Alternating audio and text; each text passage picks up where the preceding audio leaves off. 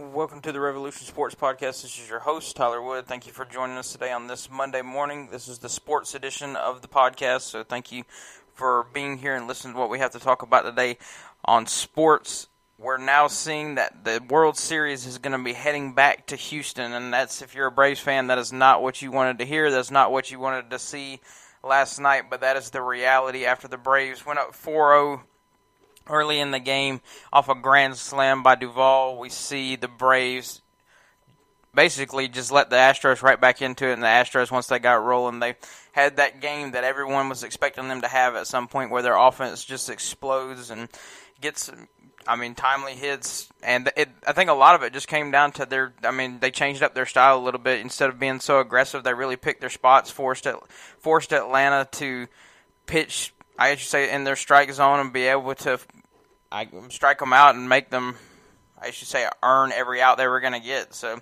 a very interesting game, but now this game obviously this series goes back to Houston for a Game 6. That's going to be very pivotal because if you're Atlanta, you wanted to finish it at home, but now you have to go and you have to finish it on the road. And if you want to finish it in Game 6, if it gets into Game 7, obviously it's still anyone's game, but at that point you basically give Houston all the confidence in the world that they need to be able to go and win this series. So if you're Atlanta, I feel like for them this is a must-win game in Game 6.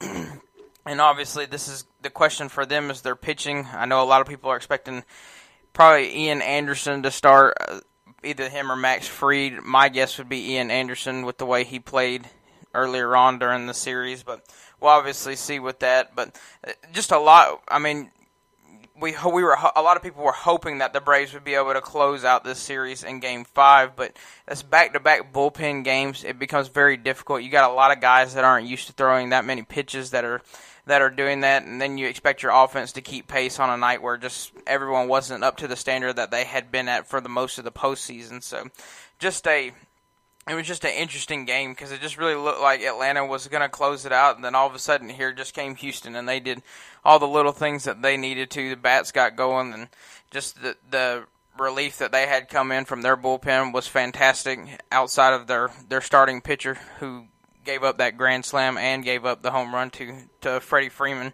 to put the Braves up 5-4. But after that relief came in for them, they had the bullpen come in and just really took over, and Atlanta was never able to put any more points on the board. And when that happens, it becomes very tough against a team that is just known for being able to explode like they have against the Red Sox in the past series in the ALCS. And so Houston did what they need to. Now it's time to see if the Braves can respond or if they're going to fold. And I know for a lot of people this is a very, very, I guess you would say, scary situation to be in as a Georgia sports fan because you've seen it time and time again. You've seen where, just last year with Atlanta where they're up 3-1 against the Dodgers in the NLCS, end up blowing it.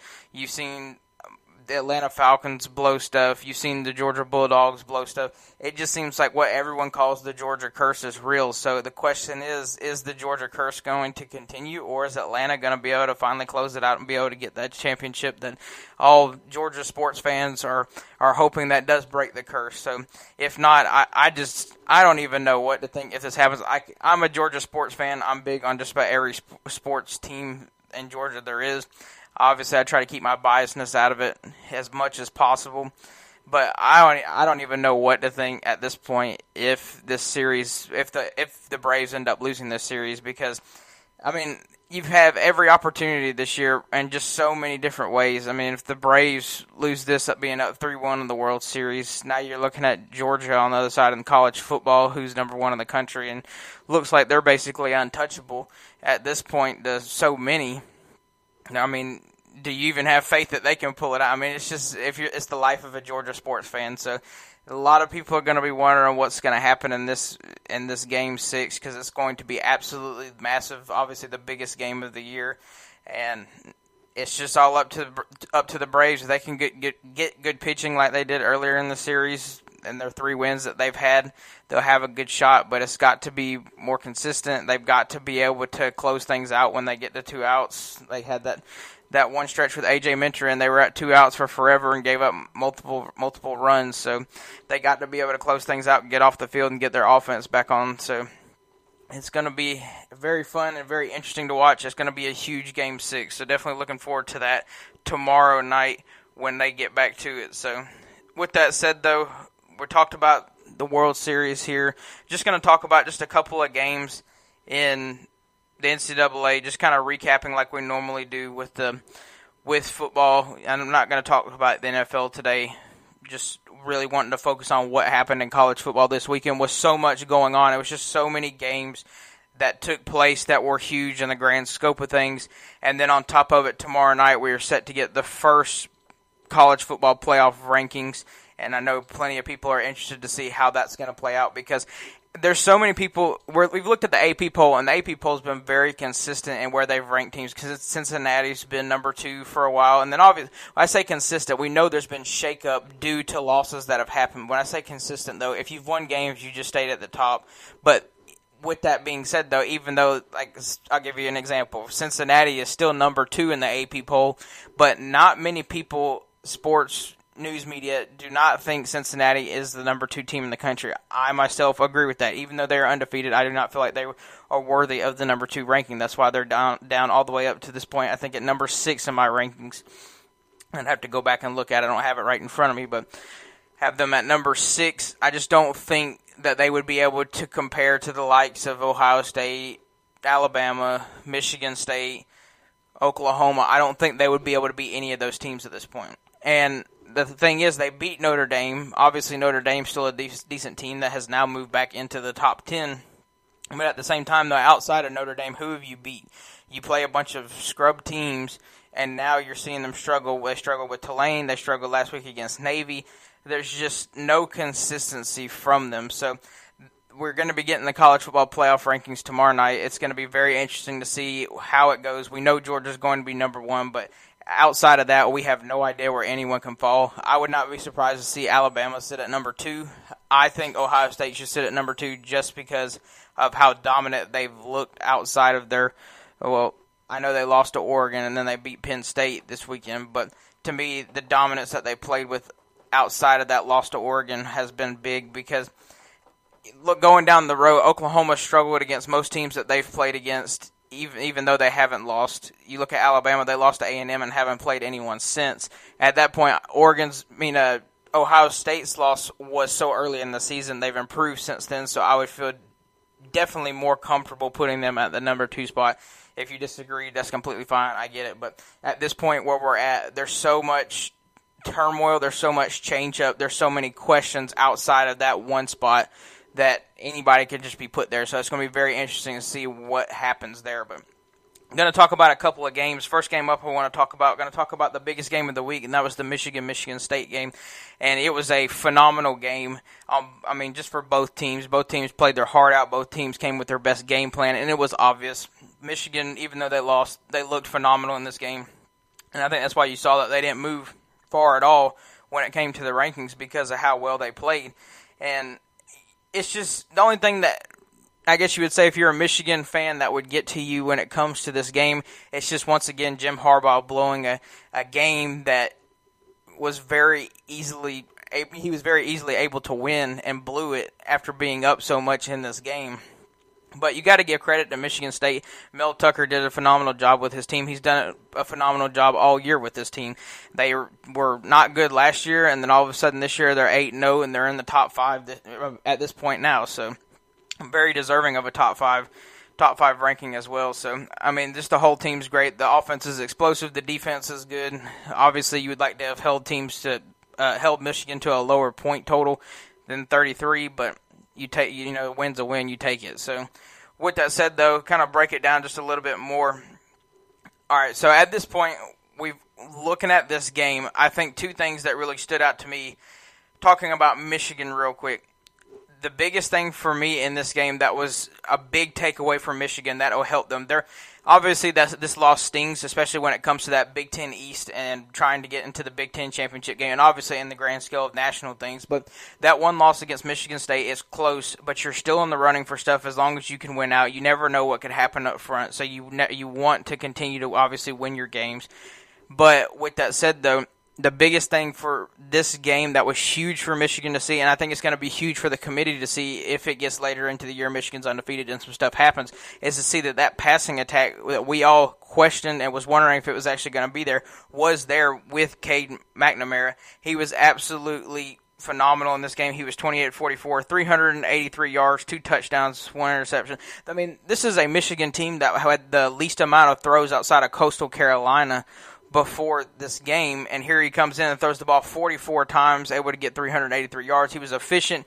I mean, he was putting the ball right in spots where he absolutely needed to. Just phenomenal. It was a great game plan from Jim Harbaugh and that whole Michigan offensive staff there. So they did great. The only thing you didn't like, that rushing attack that was so good up to this point, did not have the type of game that we expected between Haskins and Corum.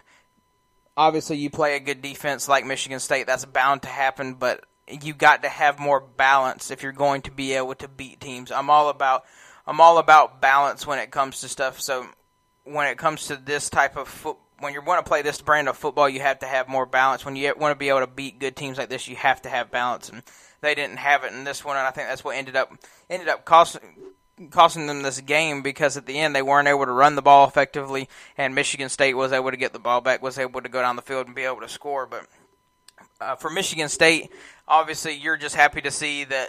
I mean, you come out of here with the win first and foremost, but you got to see, everyone got to see how big and how important Kenneth Walker is to this Michigan State offense.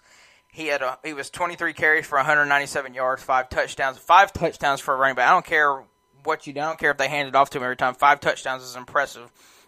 And he was able to do that. And I think at this point, he jumped up to number 1 in the Heisman race for so many different people. I don't know if I have my number 1 at this point. I'll talk about that later. But he was just absolutely phenomenal in this matchup. And then Peyton Thorne, outside of his two interceptions, he was good. He was 19 of 30, 196 yards. You take those 2 interceptions away, Michigan State's in real business when it comes down to it. But this offense is just explosive, like we thought they were going to be able to be, and I think that was still the difference when it came down to this game.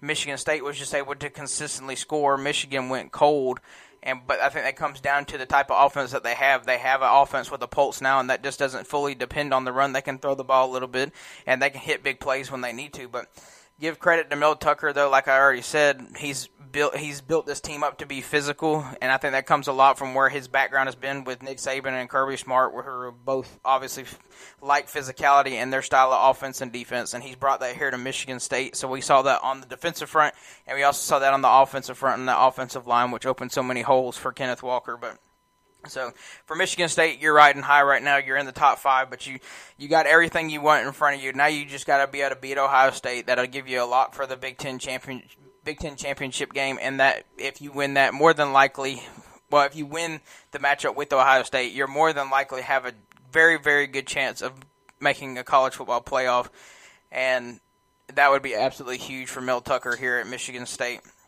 and obviously for Michigan State fans everywhere. So huge game that's going to have an impact. But for Michigan, outside of this, like I said, you still have an opportunity. You just got to hope a couple other teams slip up in front of you. And if you just went out the rest of the way, you're still 11-1. You're at least playing a New Year's Six bowl more than likely.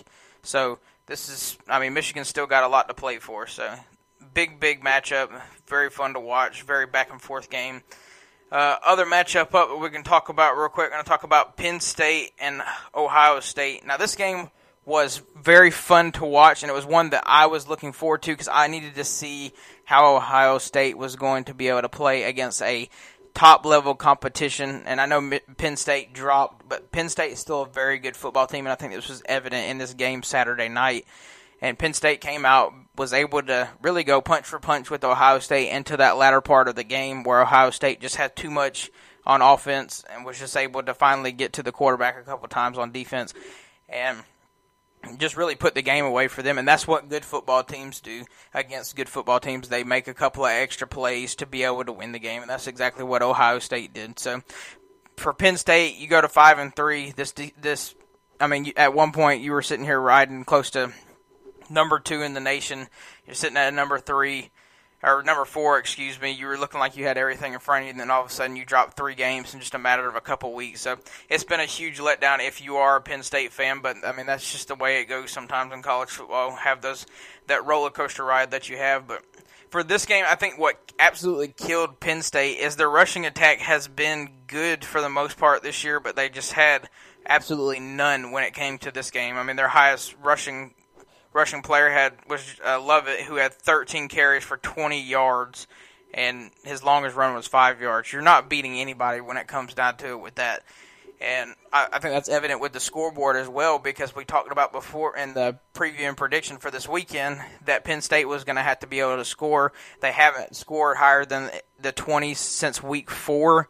So, I mean, we're moving into week 10 later on this week. So, it's been almost 6 weeks since they've actually put up more than 20 points in the 30s. So, that's just crazy. But if you're Penn State, you were finally happy to see Sean Clifford have a game that, I mean, it's really important for Penn State later on during the year. You still got a couple of matchups that would be big for your team, and you'd like to see win. But Sean Clifford finally came alive. He was 35 of 52, 361 yards, 1 touchdown. Did have 1 interception, though, but he was very good in this game, helped Penn State's offense actually be able to move the ball against this Ohio State team. And I think it was a little bit of both of this. Penn State was better on offense when it come to the passing game, but I also think that Ohio State secondary kind of struggled a little bit. And that's where I think that's where Oregon got him when Oregon beat him. So if you're Ohio State, there is a concern there still on defense. Offensively, though, for Ohio State, we know what they offer with C.J. Stroud, but I would say the story of this game was seeing Travion Henderson go for 28 carries for 152 yards, and which is absolutely able to shred that Penn State defense, and I don't think that was something that anyone expected, because Penn State has been known for their good defense this year. They've looked great. They have a great front line, and they were just absolutely able to eat it up. But C.J. Stroud was efficient, 22-34, 305 yards, 1 touchdown, no interceptions. So that's just good balance, and that's what you got to have if you're going to be able to beat good teams. It had great balance, and it worked out. So same thing for Michigan State. They beat Michigan, had good balance. So that's what you have to have. You're going to be able to beat good teams, and that's what Ohio State did. So Ohio State obviously moves on and with just their 1 loss still in the Big not even in the Big Ten. They're still undefeated in the Big Ten. So, but they got a couple of huge matchups coming up over the next couple of weeks. They got Nebraska next week. That'll be interesting to see. Not really a huge matchup, but one you're interested to see how Ohio State goes on the road to Nebraska and plays in that game. And then you obviously got Michigan State at home in 2 weeks, and then you got Michigan to close out the season. So those last 2 weeks are going to be absolutely brutal for Ohio State, but this was a big one that you needed to win to obviously have everything still in front of you, because I don't think they can afford to lose. Even if they lose one of those, I don't think they get into the playoff, especially after that loss to Oregon earlier in the year, and especially if Oregon continues to win like they have and stay atop in their rankings. I think that Oregon will continue to move up as long as they keep winning. So, other game up, Ole Miss and Auburn. Auburn ended up pulling this one out 31-20. This was I would say, somewhat fun to watch, but Auburn pretty much controlled this game from start to finish. Ole Miss just didn't look the part in this one. Auburn is playing really, really good football, and that's big-time credit to Brian Harsons and Bo Nix there. Bo Nix has improved extremely since earlier part of the season. He was benched in the second half against Georgia State in a win earlier on this season, but since then he's played great football. He's seemed like he's really settled in finally, and I think a lot that has to do with that. I think when it came down to it, after he was benched in that matchup against Georgia State, I think he was worried about that happening. I think what ended up happening actually after that, I honestly feel like Brian Harsin finally told Bo Nix, "This is your team. Don't worry about it. Just go out there and play football." And I really think that's what's happened. And I think it's really calmed Bo Nix down, and he's been able to play really good football, be very efficient. He's not just straight out dominating, just throwing for like 300-400 yards. He's not doing that. But what he's doing is he's come out here, he's going to go 22 of 30, be very efficient. He's going to give you 1 touchdown and take care of the ball. And that's what he's done for the most part over the last couple of weeks. And that's all you really need him to do when you got a guy in the backfield like Tank Bigsby who's able to give you 23 carries for 140 yards. And they got a couple of guys behind him that's obviously able to give him some rushing attack as well. So for Auburn, they're becoming a very dangerous team, I feel like, and they're on top of it, their defense is starting to come alive. That front line has continued to improve. They got 4 guys on that front line that can get after the quarterback. And so they're very much improved from where they were against Georgia earlier on in the year. And things become very interesting for Auburn because at this point you win this game and you got A&M next week. That's going to be a huge matchup, but obviously one that I feel like Auburn will have a chance. Do I think they win? I don't know.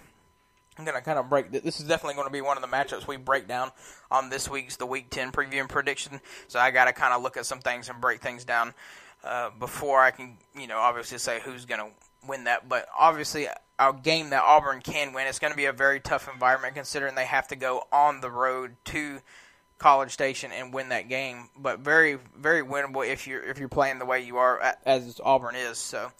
But other than that, if they can win that, they'll move up even further in the rankings. They move up to 12 this week, so that was a big jump from 18 to 12, but very well deserved after you beat a top 10 team in Ole Miss. But so you win that, you'll move up even further, and outside of that, you're just looking at playing Alabama in the last week of the season, and that would be very interesting if Auburn can win against A&M because at that point you have a matchup where Auburn controls its own destiny. If they beat Alabama, they go to the SEC championship where they will face Georgia, who has now won the East.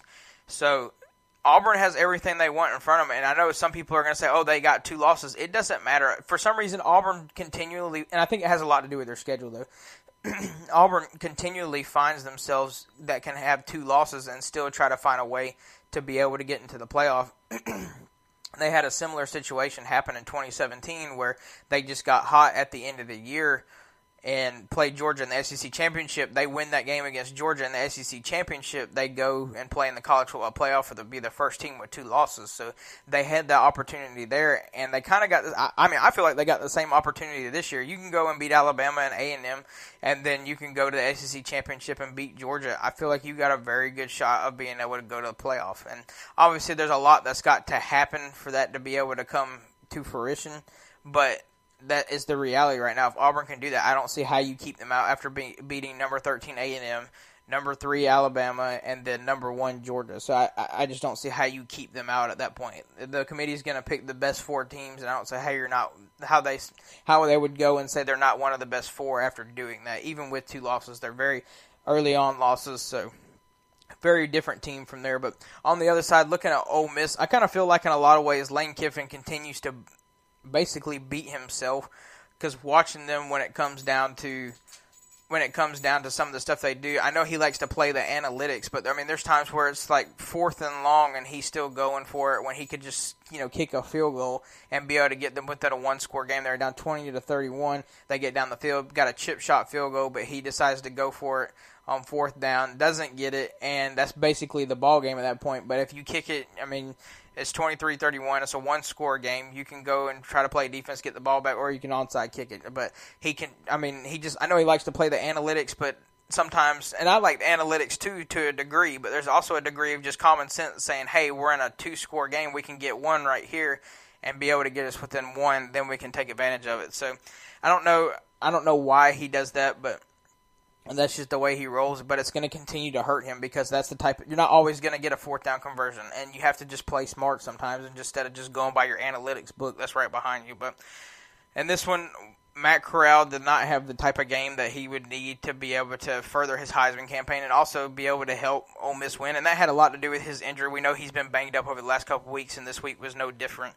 So he wasn't able to do it, had 289 yards passing, 1 interception, and then looking down the line, they had 157 rush yards total, but it was split up around 3 guys. Corral was one of them who had 45. So you had a semi-balanced attack, but you just weren't able to really, like I said, those 4th down where you're going up for it on 4th down and not able to get it, those really kill every bit of momentum, kill your opportunity of getting points, and then you end up finding yourself when you go into that type of environment, it's very, very tough to win. So for Ole Miss, this is obviously a loss that it pretty much basically knocks you out of any chance of going to the SEC Championship because you don't see Alabama losing to anybody outside of Auburn on their schedule. Alabama, even if they did lose to Auburn, as long as Auburn wins out, Auburn would still go to the SEC championship, but even if Auburn loses, Alabama would still only have 2 losses at that point and would have the tiebreaker with Ole Miss, so Alabama would still go at that point. So this basically eliminates Ole Miss from the SEC championship,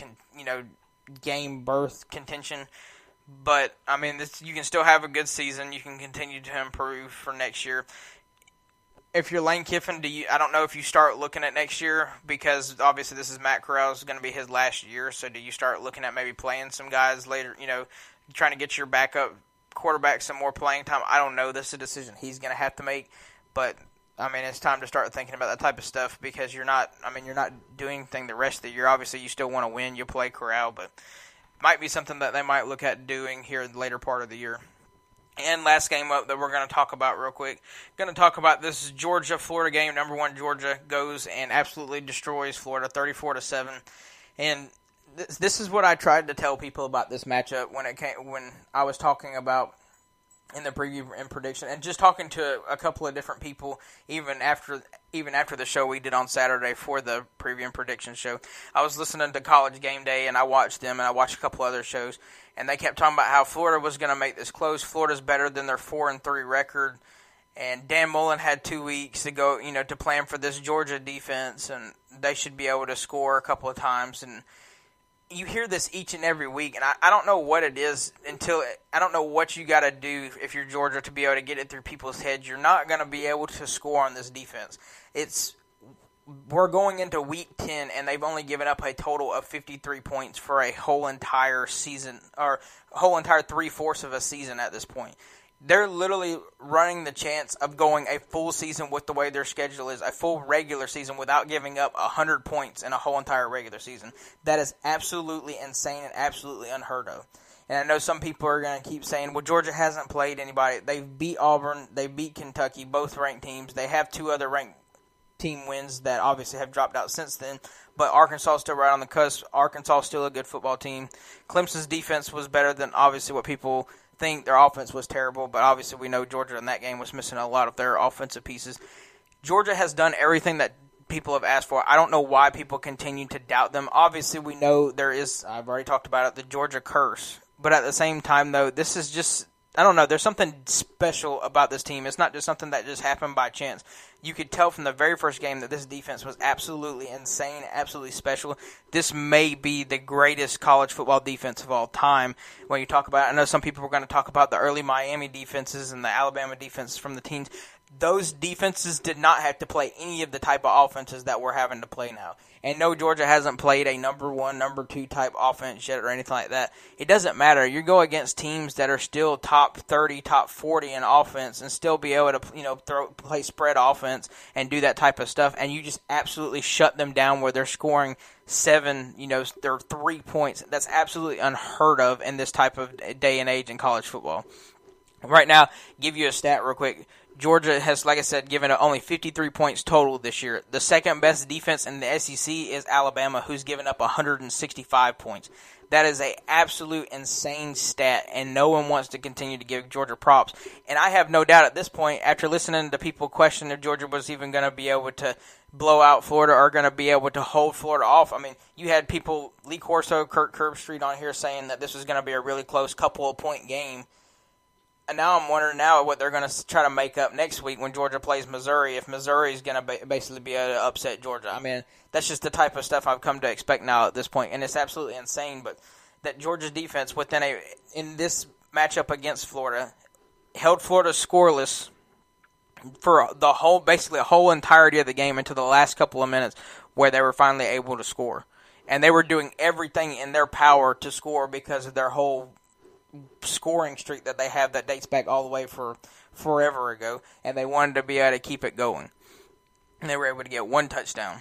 And so Dan Mullen, the offensive genius, held to just 7 points. I mean, that's just crazy to think of. But this game, at one point, it was 3-0 Georgia with like 2 minutes left in the first half of that game, and then the Georgia defense goes and just gets 3 straight turnovers. 2 of them two of them led to just offensive scoring jobs. The other one led to a defensive touchdown. Basically, you go from 3-0 to, at that point, 24-0 just in a matter of a couple of minutes. So it's absolutely crazy to see what that Georgia defense did just during that 2-minute spread. So the only question that you have if you are Georgia at this point, your question is Stetson Bennett going to be able to win? And my answer for that, I've said it before, I've said it in the preview prediction. If you have a healthy JT Daniels, you have to go with JT Daniels. And I don't know what Kirby Smart is waiting for. I don't know if he's waiting to have him, go into a couple of these last couple of games against lesser competition to get some reps. I don't know, but Stetson Bennett is not going to. I worry about him against a team like Alabama, because Alabama's going to be able to score some points when you play them in the SEC championship. They're going to be able to put some points up. This Georgia defense, obviously, I feel like can hold them to low 20s. I feel like they could play they could hold them to that type of game. But at the same time, though, do you trust Stetson Bennett to be able to score more than that? And I don't know if I do, because he struggled mightily in this game through a couple of questionable balls where it was straight into double coverage twice that got picked off. There's a couple other that I was wondering where he was throwing at the same time. It's just very up and down, and that's how he always is against good competition. That's how he was against Alabama last year. That's how he was against Florida this year. Yeah, he's played in a couple other games where he played other teams, but that's because the run game was so dominant. Florida did a good job early part of this game against the run defense outside of a couple of plays, but he finally slowed down the offense. Florida's defense did a good job in that first half, and that's why the game was still 3-0. But Stetson Bennett is not that guy. He's going to stand back there and pick you apart and be able to win you big ball games when you need to be able to shred a defense like that. JT Daniels is going to be able to do that. And I know some people say Georgia needs the mobility at quarterback. Georgia doesn't have to have that mobility at quarterback because teams are stacking the box now against Stetson Bennett. That's what Florida did. That's why Florida had so much success in the early part of the game. They stacked the box, took away Georgia's run game, put pressure on Stetson Bennett, and he still wasn't able to be able to complete passes down the field. And so that was putting pressure on the pocket against the pass protection.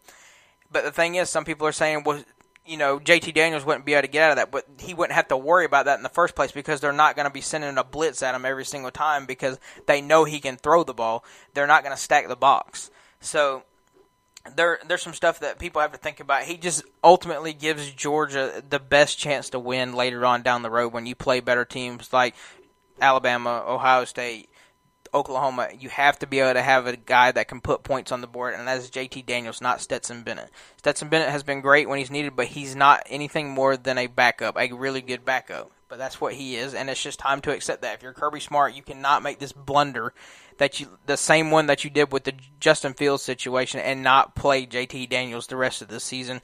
So it's going to be very interesting to see what they do that. But on the flip side, looking at Florida is just a mess. Their offense, obviously, they don't know which quarterback they want to go with. They went with Anthony Richardson in this one. I feel like that was a mistake. This type of game against this type of defense, you should go with your veteran quarterback who has more experience. That is Emory Jones, even though I don't think Emory Jones is the future at Florida. I think Anthony Richardson is. But in that type of game, you go with experience over what basically the fan base was calling for was Anthony Richardson. So very questionable by Dan Mullen there to do that, because obviously when Emory Jones came in, I felt like they were able to move the ball more, and he obviously took care of the ball better than Anthony Richardson did. But I don't know. Some people are saying that Dan Mullen's not on the hot seat yet, but I don't know. He's recruiting. He continually seems like he's losing recruits in his recruiting class, and he's still only getting 4 stars. He's not picking up 5 stars. And that's something that you have to have if you're going to be able to compete with the likes of Georgia and Alabama in the SEC. So I think he's going to be on the hot seat very soon. If he's not, I wouldn't be surprised to see if, there's some type of situation where he has to fire all his staff, defensively especially, and make some changes offensively as well later on the end of the season, because it's just not working there right now. They got to be able to bring in someone who's going to be able to recruit better, but it becomes very hard when you do have Georgia recruiting the way they do. So I don't know. I just don't feel like Dan Mullen, even from the start when he showed up there, was going to be the guy there at Florida to be able to take them to that next level that so many thought. Because even at Mississippi State, same idea. He was able to get the best out of his players that he had there at Mississippi State, but he was never able to get 5-star players that you need, that talent that you need to be able to take teams to the next level. So it's going to be very interesting to see what happens there. But for Florida, you're 4-4 at this point. You were expected to be, I guess you say, competitive in the ACC East. They've become absolutely anything but that. They're one of the middle of the road teams in the SEC East. So very disappointing season if you are a Florida fan. But I mean, obviously it happens unless, like I said, unless you're pulling in that type of talent that some of these other teams are. But with that said, though, we're going to be looking at some other stuff later on this week. When it comes to sports, we'll obviously break down some of the college football playoff rankings when they come out. We'll do that in our Thursday podcast episode. We'll also talk about the results, because at that point we'll have the final results of the World Series. We'll obviously talk about that when we get there, and we'll have some other news from other sports when stuff happens from there. But today there is no politics episode. I know I keep changing stuff a little bit, but I'm trying to do it to fit my schedule as best as possible, where I can be able to produce enough content for y'all, be able to give those 2 episodes like I already talked about. So the political episode will come out tomorrow on Tuesday. That way we can just have something basically every day, but it also makes it easier for me where I don't have to do so much each night, as crazy as my schedule is right now. So that will be coming out tomorrow. Expect that tomorrow, same time. So we'll go Monday sports, Tuesday politics. We'll go nothing Wednesday and have sports Thursday, politics Friday, have college football preview and predictions. So the only day you're not really getting anything is going to be Sunday and Wednesday. So that's how the schedule is going to be looking like from now on. Well, unless something else makes more sense for me, but right now that's the way it's looking like at this point. So sorry to make the movement, but obviously the same stuff will be coming out, same type of content. That way we can just give it to you the best way we possibly can. So that's what I'm looking at doing now. But with that said, though, thank you for joining us today on this episode. If you want breaking news on all sports and political news, make sure you go to our social media pages, follow and like us there. That way you can get all the news as soon as it comes out. And if you're looking for articles, anything to read, looking for more information on us, you can go to therevolutionsports.com and you can find all the information you'd be looking for there. So with that said, though, thank you for joining us today, and we will see you in the next episode.